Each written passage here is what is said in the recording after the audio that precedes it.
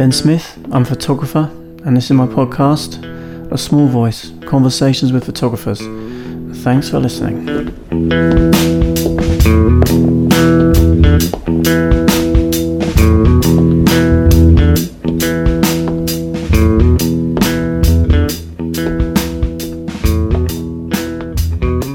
Hey people, it's Ben here. How are you doing? I hope you're good. Thanks for listening to episode 112 of my podcast, A Small Voice, Conversation with Photographers, which this week I'm very pleased to say features a chat I had with the masterful Mr. Mark Steinmetz. This is the last of the chats I recorded at the Chico Portfolio Review in Montana back in March, and I shall introduce Mark properly in a minute or two. But first, don't forget, if you are a regular listener and you think this podcast is worth the price of a cup of coffee per episode, then please do sign up for a small recurring monthly subscription, or if you prefer, make a larger occasional donation of £1 million at bensmithphoto.com/a-small-voice.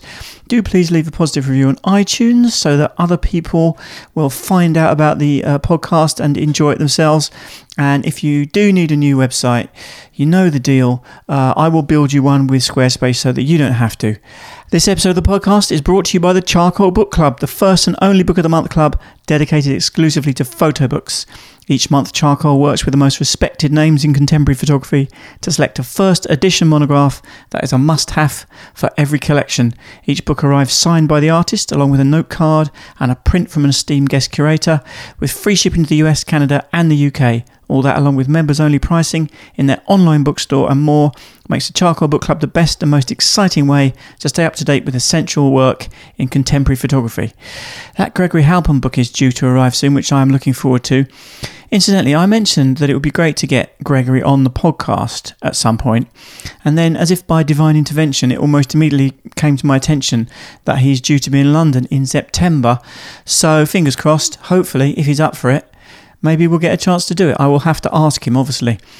This episode is also sponsored by Finder.me, Findr.me, which is a two-sided marketplace for imaging professionals, providing clients with direct access to thousands of experienced photographers on a single platform, and in turn introducing photographers to hundreds of potential clients. Finder connects photographers with relevant customers based on location and type of photography services offered.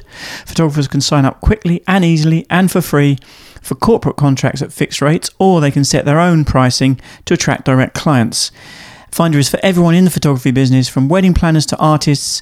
And if you're a photographer, whatever type of photographer you are, go and open an account, start filling out your profile, and open up a whole new way of finding new work, finding new clients, and finding new opportunities. Join up for free at Finder.me and get found.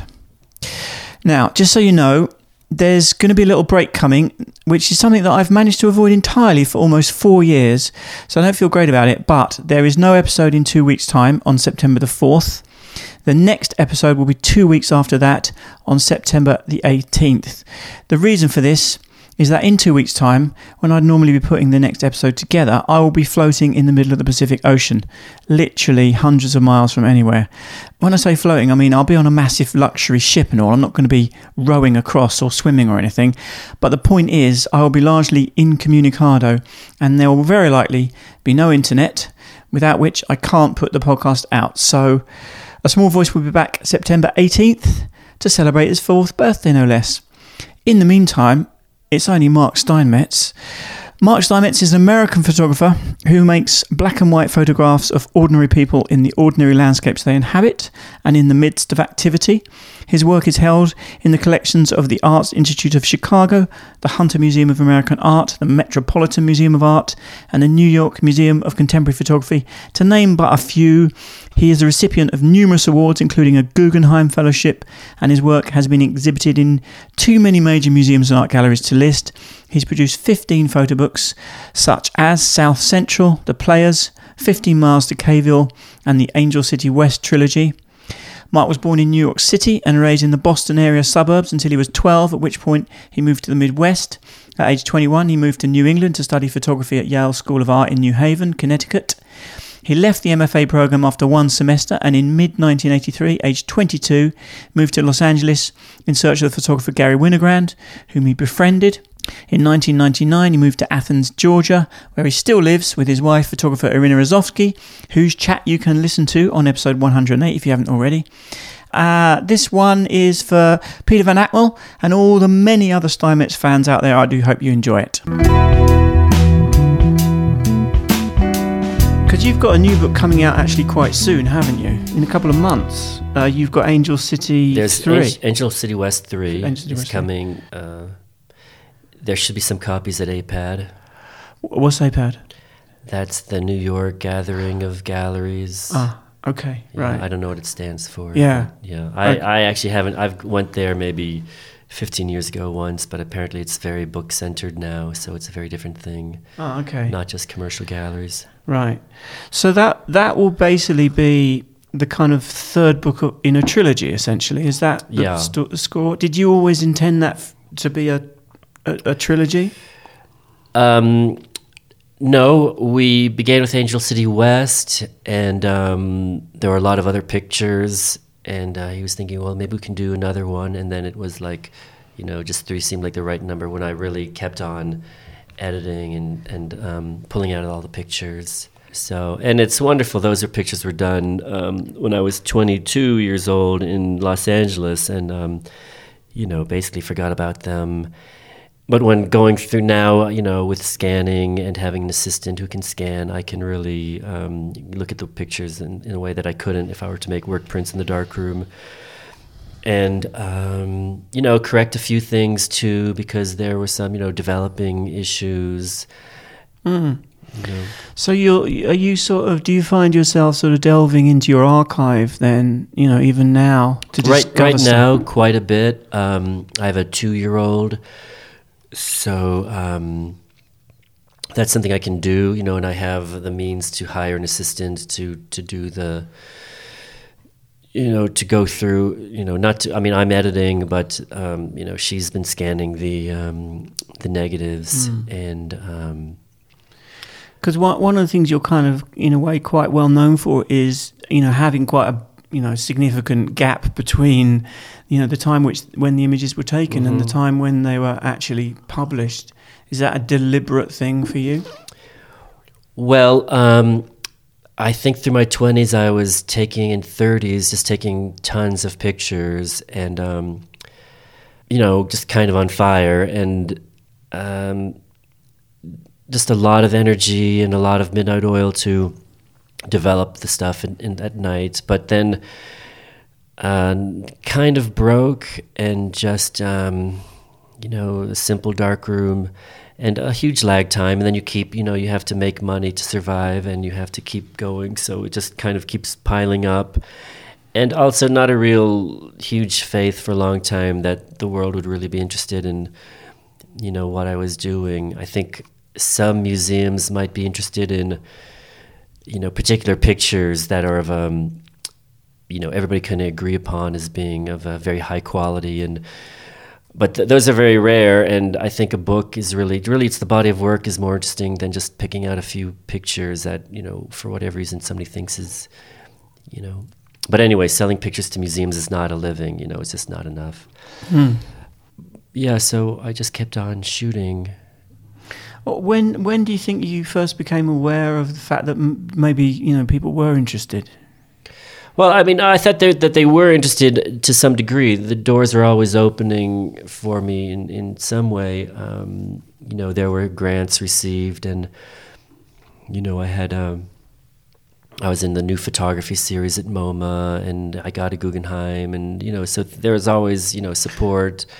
There was always some pictures in some magazine. So it was pretty good, but really it just took a long time, I think, before books became more affordable and publishers could take more risk. I'm wondering if you still, if, having done so many books, is it still an exciting thing to know you've got a book about to come out, or is it? It is exciting. It's exciting to do the work. Once I've done the work, then and the book is out, and then I'm like, I'm over it. That's great.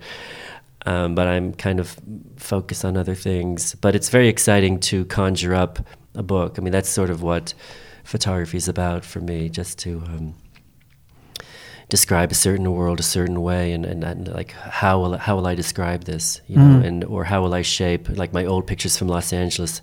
Now, what was I doing? And you know, there were certain things I was blind to too, and now with time passing, they are interesting. And so in a way, you know, the passage of time, it you know, brings its own kind of extra layer to it in a way, you know, that's something. I think so, in the sense that you can't go back. You know, it's great that there was, you know, that I was awake enough to make pictures at the time, you know, and now I can have the means to share them. I mean, you've talked about how, you know, in the early days you sort of obviously you were broke and you lived in little one-bedroom apartments and kind of, you know, turned the bedroom into a dark room and then slept in the living area or something. That's a lot of commitment right there. I'm just wondering, kind of, you know, was your mindset that was, you know, whatever it took kind of thing at that stage? Yeah, I mean, I was all in it. You know, it's just what I wanted to do. So it didn't seem like sacrifice, really. I just felt fortunate that I could, you know, have a dark room. Right. I mean, yes, that was kind of what I was getting at, whether it felt like, you know... No, it felt great. You know, especially you don't have certain needs. When you're older, then you just, you know, now I've got all these prints and all these books, you know, and... just all this stuff and tons of negatives, you know, so I just can't get up and go, you know. Well, you mean you accumulate stuff? I accumulate stuff in relation to my photography, and then I do have a pretty generous photo library, you know, of, you know, other people's work. And, yeah, so you're not quite as light on your feet. But you know, with you know, it's just a different time. Again, this digital, all these computers and scanning, it really helps to edit, and it really just makes the process much more thorough. And are you quite an organized person in terms of your archive, or is it chaos? I mean, where do you lie on that spectrum? I'm pretty high up on the spectrum. I'm definitely not the highest, you know, in terms of being organized, but I'm pretty good. But I wasn't, you know, I'm going through a lot of negatives, and, you know, there's no date or place or anything on it. But so I'm just kind of just numbering them, and I know the year, but, you know, I guess I was photographing and just assumed that I would always keep this stuff in my mind and be able to remember, but that hasn't been the case. Yeah.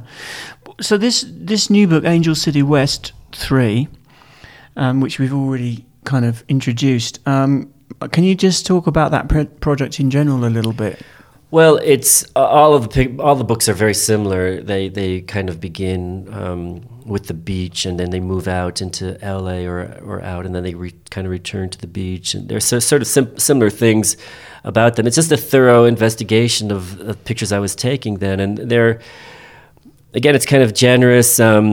You know, I'm learning photography. I'm interested in people like, you know, Henry Wessel, and I was photographing with Gary Winogrand a bit, and you know, of course, there's some Robert Frank and Evans influences in the pictures, and it's just very interesting to see what my ambition was. And there are pictures in LA. There are even some pictures from Little League Baseball. There are some pictures of, I mean, there are all sorts of pictures that I took then that I would just take later on. So it's just interesting. You don't know where things are leading. Well, yeah, I mean, and I'd love to ask you about, you know, Winogrand to some extent, and the way in which that kind of relationship came about. But I think maybe we should go right to the beginning. You were born in New York, but then you moved to the Midwest. I think I was born in Manhattan. Yeah, I'm kind of proud. And then we moved to like the Boston area. I lived in Cambridge, Mass, and then Newton, Massachusetts, and then we went to Iowa City, Iowa, for part of junior high and for high school. Did you kind of object to being wrenched away from, you know, kind of the friendships that you'd established and that kind of thing? Yeah, I think so. And, you know, the idea of going out to the farm country, you know, there was certainly some, but it was good. The people were smart there. It was kind of a university town, and it's sort of much more of an American kind of teenage years that I had that I think is good. It's very much like, what you see in the movies, American Graffiti or whatever, Dazed and Confused. It was a real, you just drink beer out of kegs and it's just a whole, very much a high school thing. And I think they'd had there was a yearbook, a very good yearbook, and there was a newspaper that was very good with the high school. So I did some photography for them and, worked in the darkroom there. So when did it first hit you then as something that interested you, the photography? It's hard to say. Very early on, I think I was, right when I got to Iowa, it must have been 8th grade or 9th, so maybe 12 or 13. Is that I put in a darkroom in the house, and it went under, there was a sort of furnace area, and it was closed off under some stairs. And so there's enough room, there's a little bit of a storage room in this basement, and I set up a darkroom there. But it was very cool in those days. It was with the help of the owner of the camera store, in town, and you walked into this camera store and you could see everything on the walls, everything. You don't see that anymore. But there were enlargers, there were trays, just bring what we need to make prints, and I think he just showed me a few things, and I just started to print, and I had a lot of fun. I made prints I liked special effects a lot when I was starting out. I liked I printed on this gold paper, beautiful. There were some Amish people near Iowa City, Iowa, and I took pictures of just silly things. What did your parents make of it? Were they supportive of it? Were they creative people? I think they were supportive of it, but it was like a hobby. It was. I think my mother was maybe more aesthetic.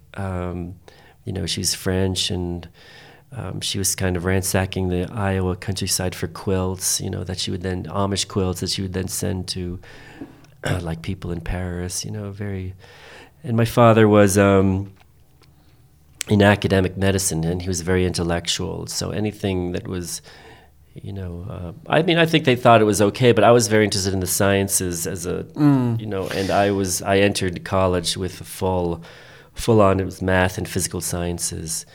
And right, so they figured that the photography would be fine as a hobby because you were going to go and have a career.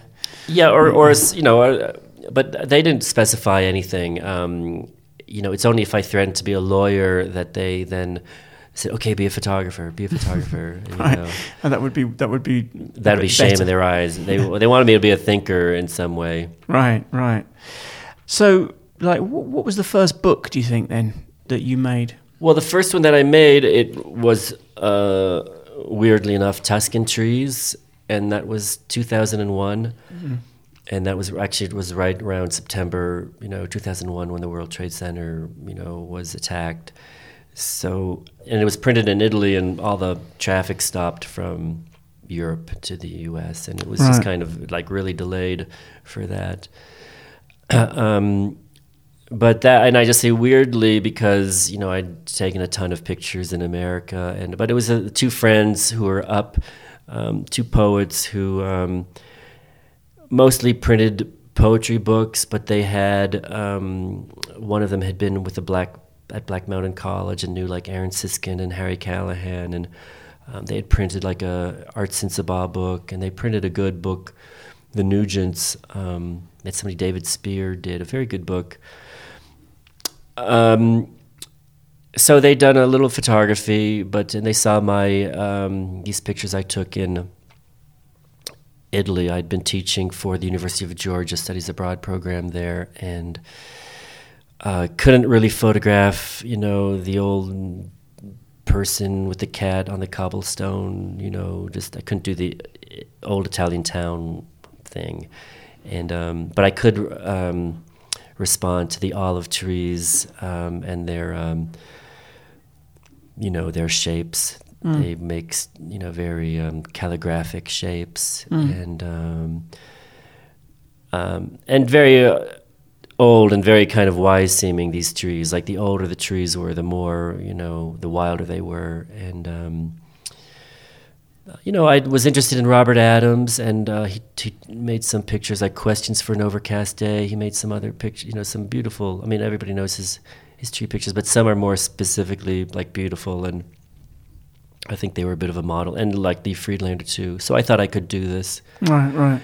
And I did connect, but mostly it's been people. I really think photography is about photographing faces. At least for me, that's the real amazing thing the camera can do. Yeah, right. Yeah. Well, I've kind of jumped ahead a bit because I was going to ask you about, your sort of interest in meeting Gary Winogrand. Was it very kind of deliberate that you went to LA to kind of find him? I knew he was out there. And I did want to meet him. I mean, it's kind of crazy. 22 years old, I did not think of myself as particularly bold, but I did want to meet him. I had a few friends out there, and I was just very interested in cinema. I was very interested in so I wanted to be around Hollywood a bit too, and I wanted to get away from the Northeast. I just thought it was kind of boring, where I'd made all these pictures, and something about the light in California and LA, I just thought it'd be a great place to shoot. So, right, for all those things. Yeah. And so you did actually find him. I did find him, yeah. I mean, my story is that I asked around, and whoever I asked initially just said, "Oh no, I think he's gone."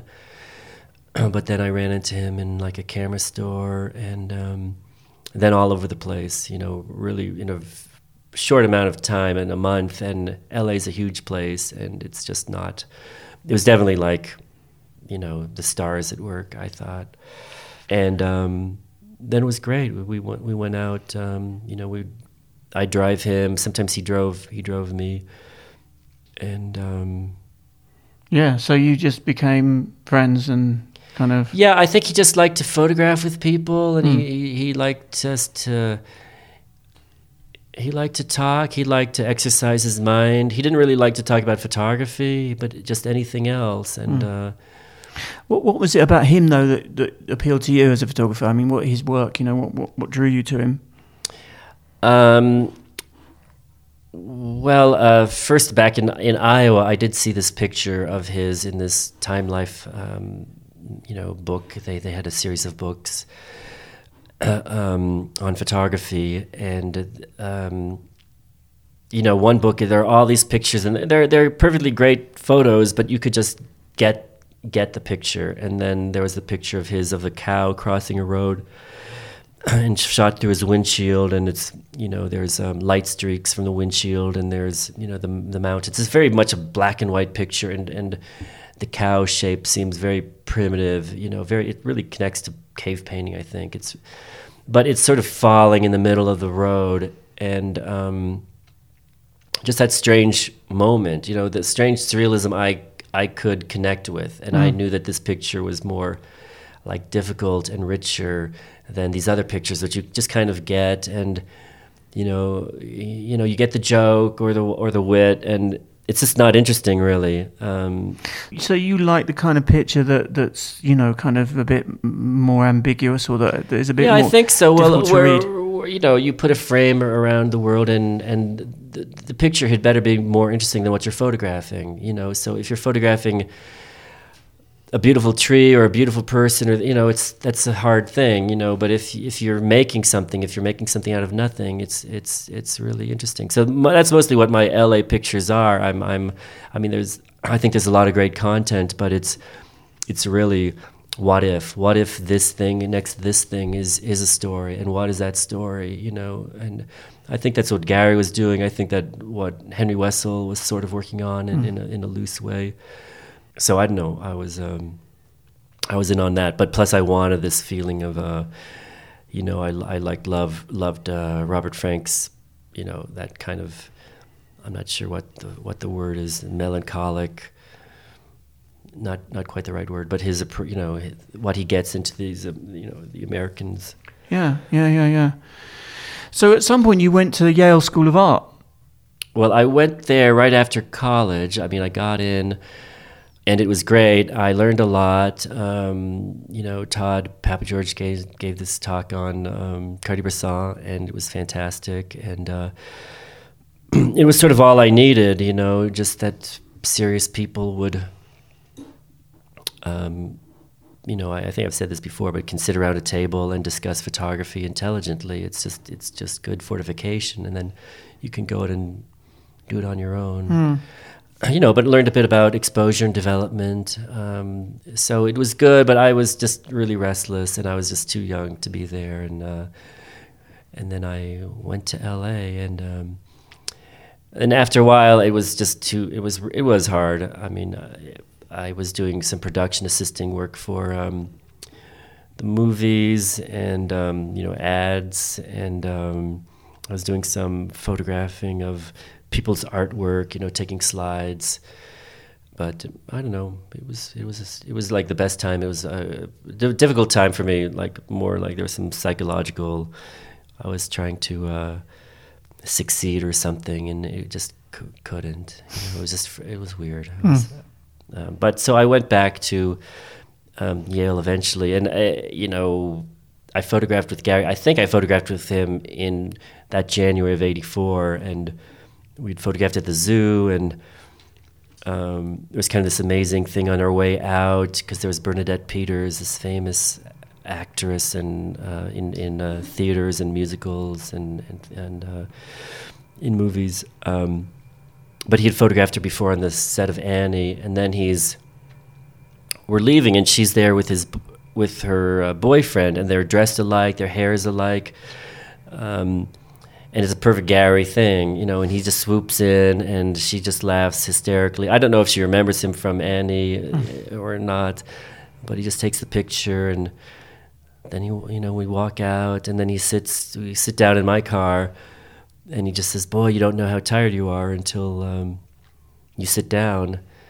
And then, I called him a few weeks later. I decided to leave, and it's February, and he just sounded terrible on the phone. And then he died in March. Yeah. So I'm glad I went. I wouldn't have Right. done, but he was in great shape when I saw him. He just seemed to be like, go, go, go. I don't think he was checking in with his body at all. Yeah. So how old was he when he died? How old was he? Yeah. He was 56. Right. So very young, really. Yeah. So, in terms of kind of earning a living, have you always done teaching and that kind of thing, or how's it sort of broken down?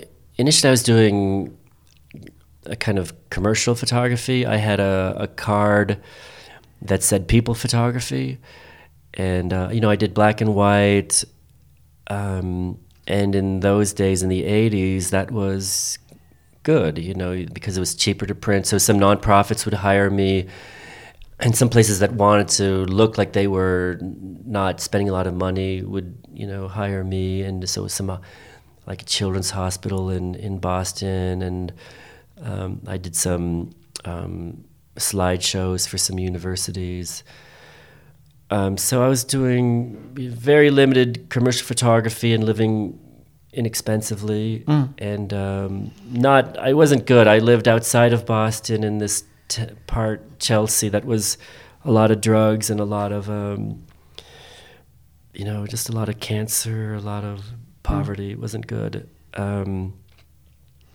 But did you want to, I guess, did you have the desire to be able to focus on your own personal work at that stage? Yeah, I could. Were you happy to sort of, doing jobs for people, basically? I wasn't happy doing jobs. I was happy, just to do a job and get paid. Yeah. No, it was just a means. But, all my camera stuff, just when you file your taxes, it's all I just deduct everything. So I'm basically not paying taxes, because I'm spending everything. It's going into everything I'm doing, So that was a plus. Yeah. And I met nice people doing this after Boston, which was kind of tough. You call people and try to make appointments, graphic designers. But maybe I was just still too young. But then in Chicago, it was better. Just people would see you. And then I ended up having very nice clients with Northwestern University and the University of Chicago. And I just photographed professors and, did their graduations and photographed some theatrical things. So, you're photographing and, interesting. So it's pleasant, I guess. It's pleasant. And I was good at it, so no real stress. And And you've already kind of mentioned the MoMA show. Well, that must have been quite a major kind of inflection point in your photographic career. I mean, it was good. I mean, the MoMA bought John Sarkowski when he was still there. He bought some work early on.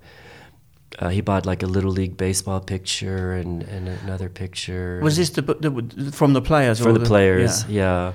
I mean, everything's out of order. You know, the books are all out of order. Yeah. In terms of when they're coming out. That's good because my questions are out of order as well, Mark. So, no, it's not. No. You asked about the first book, but so that takes us into Italy. You know, in the 90s. You know, but yeah, they're out of order, and I think it took a while. You know, the first book after Tuscan Trees was South Central, and it came out like the very end of 2006. You know, effectively the start of 2007, and that was work done in the early 90s, and that work had, you know, some of the pictures had been shown at MoMA in their you know, new photography.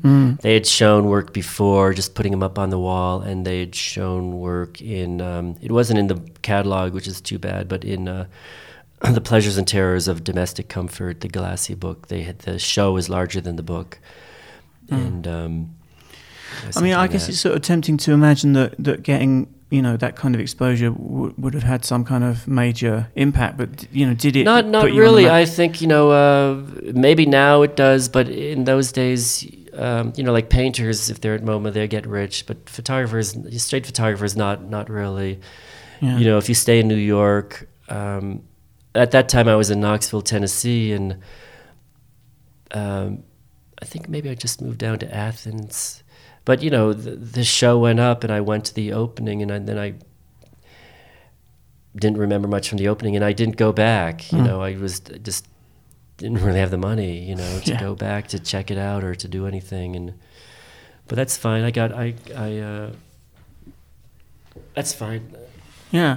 So, like, what drew you to the South then? You know, what is it about? Because the South. So in Chicago, I was doing this work. I was doing some teaching at Columbia College, but it was like at night, and it was paying so little that it was kind of getting in the way of the commercial work. So I did some teaching there, but then I got a call.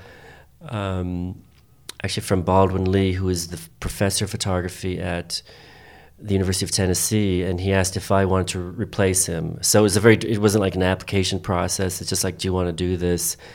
And I said, okay. And so then, so I was in Knoxville, and it was like, great. It was like, I just, when I got down there, everything felt different. It was a wild landscape full of, you know, I always say like, cracking sidewalks and weeds coming through, and just people out, so much different from the north, and but still looking like any other city in America, you know.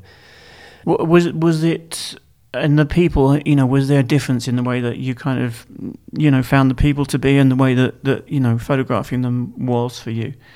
Well, I think people were first I was more interested, you know, just more in the whole landscape. The density of the buildings was very good, and the fact that it's warmer and that you can photograph perfectly comfortably in January and February when the light is great, and Chicago was like just all covered with snow. It's just terrible, and very contrasty light, and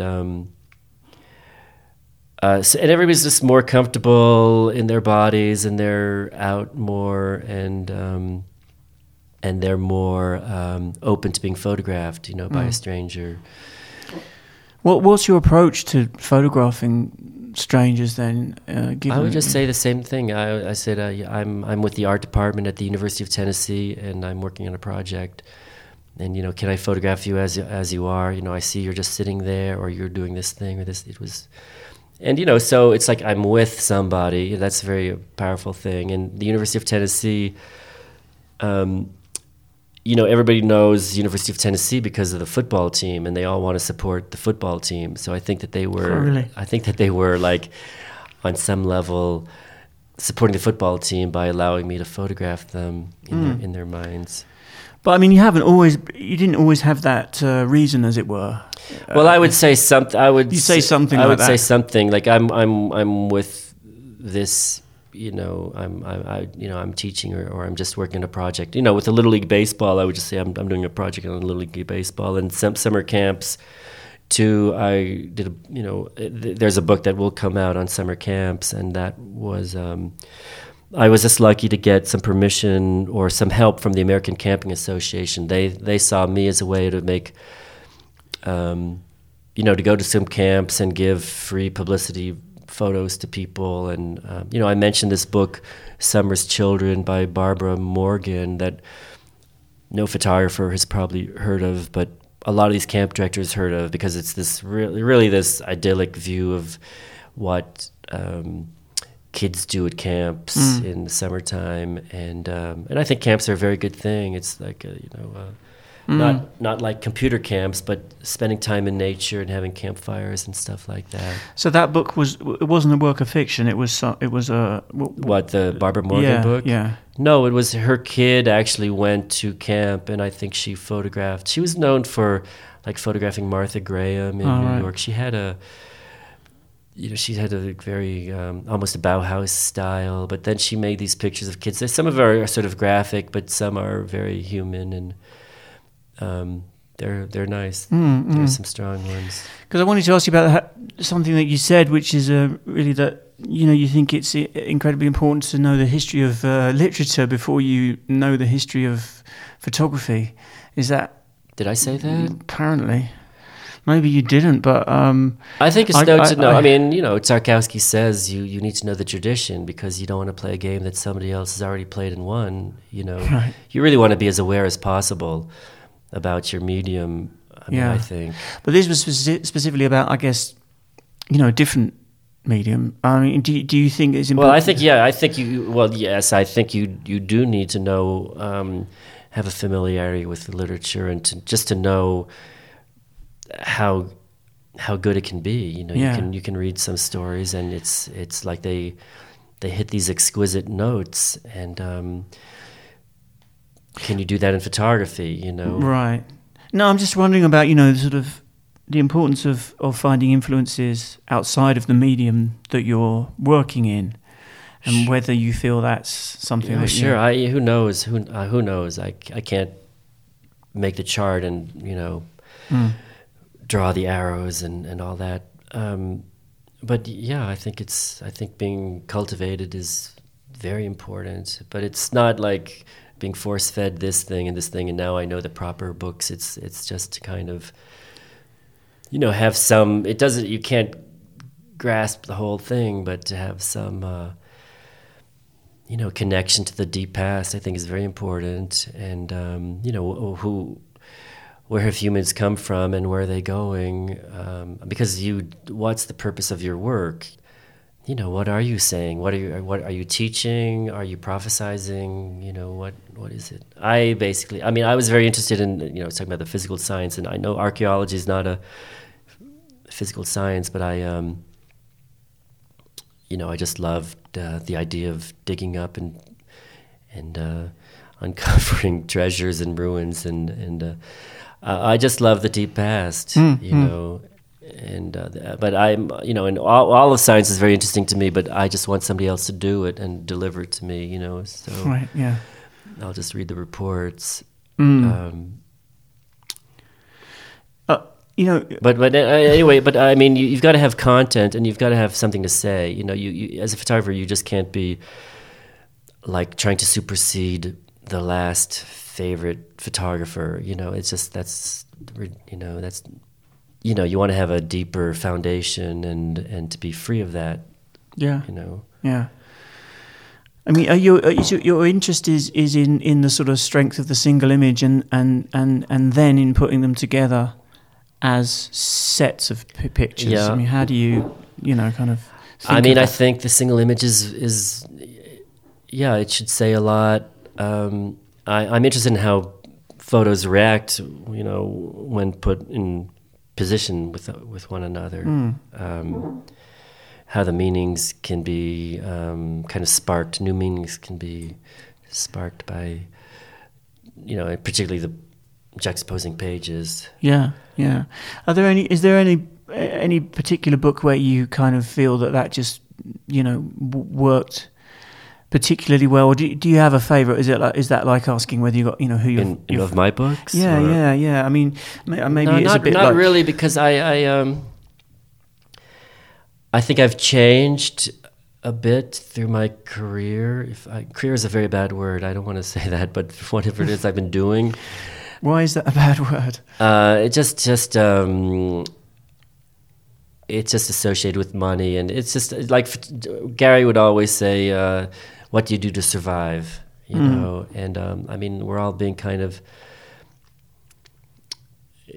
the photography is something very private, really, and then to talk about it or to teach it, you're kind of maybe just bending out of your comfort zone, or. But it's nice to just be quiet and not say anything. Why am I mentioning this? What are we talking about right now? Yeah, you were asking about favorite books. Well, yeah, and then and I was just saying you were talking about the career. Career. I got okay, excited by that. But it's fine. Have a career, but I just don't. I just don't want to be a pro. I like Kertész. Just the spirit of the amateur always, and just I think it's But anyway, no. But power to you if you have a good business mind and and you want to do great. Anything that can help. Yeah, which I think probably not that many photographers have necessarily. But I mean, do you feel like your sort of the way in which you have kind of organised your photographic life and the way in which you have chosen to kind of pay the bills and stuff, is that is there a way in which that could be improved as far as you're concerned? Like, would you prefer to sell more prints? I think selling prints is a very nice way to make money. It's people take your pictures, they're on the wall. I'm a good printmaker. That's very nice. Teaching is very good too. I like it if the students sort of come to me or meet me halfway. If you're in a university situation, it's like you get a lot of people in there, and it's very interesting and it's very good, and you just can lead anybody at least somewhere, and so I think it's good to be humble and just like say yes, that's good. But too much teaching for me becomes I don't know. It's my heart's just not into it, Short periods of time, very good, really offer this thing, but to give grades and to take attendance, I never wanted to do that, and then, anyway, and it's not a good use of me, really. Right, yeah. But do you find that there's a sort of, it's a two-way street in a way that, you get something out of it as well as the students. Teaching? I think it's helped discipline my mind, and I can explain things. And I think some have been good, and they've got a spark, and I think it's good. Are you a bit of a perfectionist, do you think, in terms of your practice, or you have a kind of meticulousness about it? I think so, to a certain degree. But I don't want to get lost. There's this beautiful thing, and it's the main thing, and it's the important thing. And sometimes perfectionism can just cripple that. Why is one picture alive and another dead? And often it's just who wants something perfect? It doesn't ring true, really. So I do like some sloppiness, but I'm trying to be smart about it. Are you able to sort of articulate what it is that you're looking for in an image, in order for it to stand out? And it just has to surprise somehow. I think that's an important word. A lot seem very familiar. A lot seem good, but it's good in this familiar way. Like if you've seen these other photographers, then yes, this picture kind of slips right in, and it's kind of like going to the back of the textbook to get the proper answer, but it doesn't really rattle you. You know, you do want to shake people up a bit, and not just satisfy their expectations, you know. Yeah. So, like, I mean, I guess you're a bit of a flaneur, aren't you? In the sense that you like to wander about, and is that part of what you enjoy about the whole process? Yeah. I mean, I couldn't be a scientist because I couldn't be in a laboratory under fluorescent lights doing this thing and working with numbers and just. I mean, I need to be. I'm very solar powered, and I need stimulation and walking around. And I mean, I like, I like the whole Zen aspect of photography of how do you get in the right place at the right time and make the picture. You know, it is. I do like that. I like 35 millimeter photography a lot. Oh, right, yeah. Well, you're well known for. Well, I suppose you mostly I'm known for the 6:9 work, and that's been the bulk of it. And black and white, of course. Mm-hmm. And what are your views about colour and your reasons for choosing black and white over colour?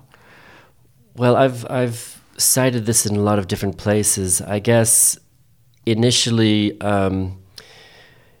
in the 80s, late 80s, 90s, to do color, you needed to be a teacher because you needed to have that color processor, and only like a university art department would have that. You know, you couldn't really have. Maybe you could have a small processor in your lab, in your house, but just tricky, and the chemicals were bad, and then the stuff wasn't archival, you know, and it's on plastic. So all of that, and it didn't look quite right, you know.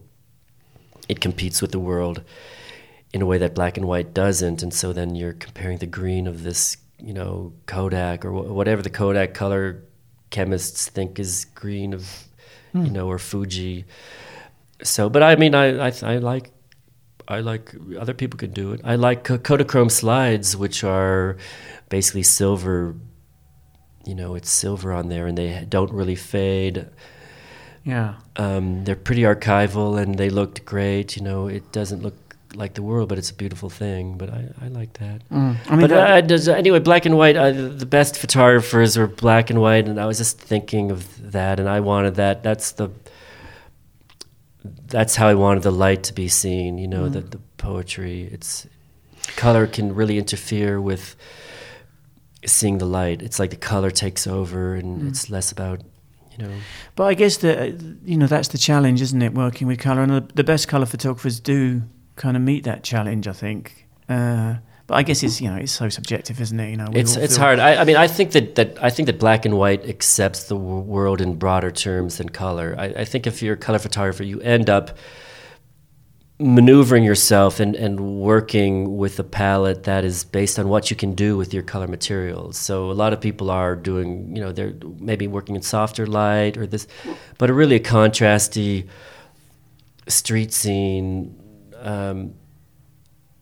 It's hard to organize that in color. Well, I was just talking to Alex Webb, of course, who's very much known for doing exactly that kind of thing, and it's very much some people's thing, Well, no, but I do like the black and white directors who switched to color were pretty amazing. Hitchcock, he switched over and really meticulous about what the dress was and this, and the cuts from scene to scene would flow. And Antonioni too, he switched over and he'd paint the leaves green, famously, do all this stuff.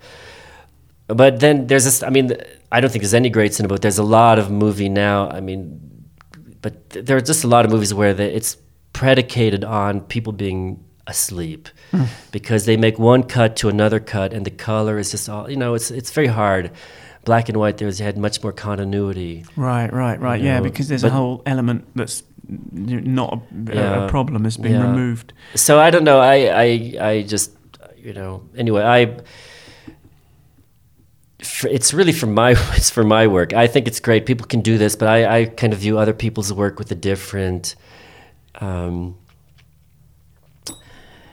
you know, it's okay for them. It's you know, and it's same thing with like digital prints. Like, hey, this picture looks really good. Your print looks really good under glass with the matte and this and that. But when I start trying to do my own work, it just isn't. It's just not right, you know. So you've got a very particular aesthetic, I think, in the sense that your printing is quite flat. There's not a lot of kind of, you know, really deep blacks. Is that a very deliberate thing, or is that? I don't like the word flat, and really, I think no, they're sorry, pretty. yeah, I think I thought they've that was got probably enough a bad life. No, I just mean in terms of the tonality. Well, yeah, no, I think. Yeah, I want to look into the shadows, right? You know, right. And now we're here in Montana, and I was looking at these. You know, we were kind of up the road, and I was looking at these rocks, shadowed rocks, and they're dark shadows, and there's no detail in those shadows, you know. And I was thinking that the rocks are so shiny bright, and I was thinking like how Robert Adams made his prints look in the West, and like how I would work here, you know. But it's. So but basically I really like, you know, yes, I think it's important to look into the shadows and to be able that they deliver something. You want all that information, if possible. Yeah, but I don't want. I mean, like with a lot of digital printing now, it's like the digital creates the light in shadows where there is none. You know,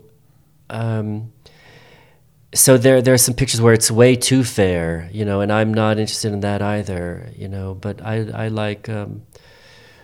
You know, like a paint, like okay, I'll say like Giorgione, this Renaissance Venetian painter. It's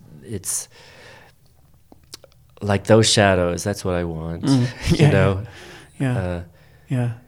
But it is important. It's sort of philosophy how you print, you know, and how like the eye and in the shadowed eye socket, how black are the eyelashes going to be, and how legible is it going to, how hard is it going to be to read it? To me, it's very interesting, you know, and it's important. Well, doing your own printing is very much part of your practice. I mean, it's so. Incredibly, you know, important to you that you don't cede that job to someone else, or, you know, like a lot of people would be happy to have someone else print their work, but you would never want that. Well, if there was somebody who could print for me while I'm there, and I could come in and just every like 10 minutes and then go do my, because it's very strenuous to print, and I can't make the prints that I need to, you know. Yeah. But no, there is a scenario. It hasn't happened yet. There is a scenario where, you know, somebody could help me with that. You know, I do have a friend. He's a bit older. And he's got a darkroom in Brooklyn, and he's made the 30 by 40s, and I'll give him a match print, and, you know, and I'm not there, and he's done so well. He knows what you want, kind of thing. Yeah, I tell him what, but we went to the same school, and we know, you know, but, and I give him burning and dodging instructions, but the bigger print's going to look differently anyway. Yeah. So, how long have you been in Athens for now? Are you living in Athens? It's been over 20 years. Wow. I've been away a lot. It's sort of a base. You know, it's a, you know, it's a good place to live. The weather's good. I do not like winter anymore. I think it's a waste of time. Yeah, I agree with you. I think it's just a waste of time. Like, why? If you're so smart, why are you... You know, the wind in New York in like March or even April, brutal. It's just like, who wants this? Yeah, I agree. But it's there, and it's the cost of living is low. So I don't see how, you know, in the old days you could be in New York. You know, it cost nothing. These abstract expressionists, they would just have their flats and they walk-ups or whatever, and they wouldn't. But now it's kind of the rich man's It's so town. fancy. Yeah, it's so... well, London's quite similar now as well. Yeah. You know, you got to have... Yeah, so I think, I mean, I just advocate... I mean, unless you're going to be a kind of power artist where you are, you know, really showing in galleries and you're which is...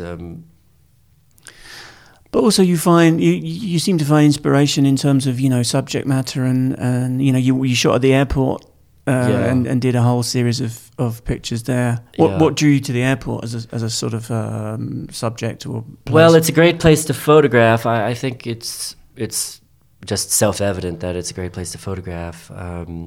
Because there's people, and if there's because there's people and they've got suitcases and they're on a journey, and they're removed from their regular context and and placed in an interesting context, and it's something that everybody can relate to. I mean, pretty much everybody's been to the airport, or any of my reading public would have had a air flight or two.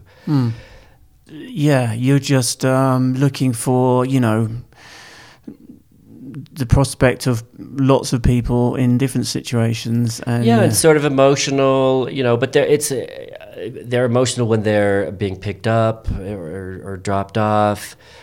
And, they're on their own. A lot of people are business travelers. And you have a great cross-section of people, like middle-class people from all, in the airport, they're coming from all over the world, going to all different places. So, every kind, cowboy hats, etc. Yeah. It's your kind of territory. Yeah, but there's also a lot of waiting, so people are sitting there and they're waiting, and it's a sort of a purgatory. So I think it's interesting. Yeah, there's lots of metaphors there for life in general. Yeah, I think so. But you were asking, we were planning on doing a book on that work, but now it's been postponed. And it's partly referring to the question before about waiting, and maybe it's best to wait a bit, because I took a lot of pictures of people and they're not aware of having their picture taken, and it's their face. And just in America now, publishers are much more, edgy really? about not I think having so. And releases? actually, I think the UK is better. Yeah, maybe a little, but that has become much more of a thing now. That this kind of people are objecting to having themselves.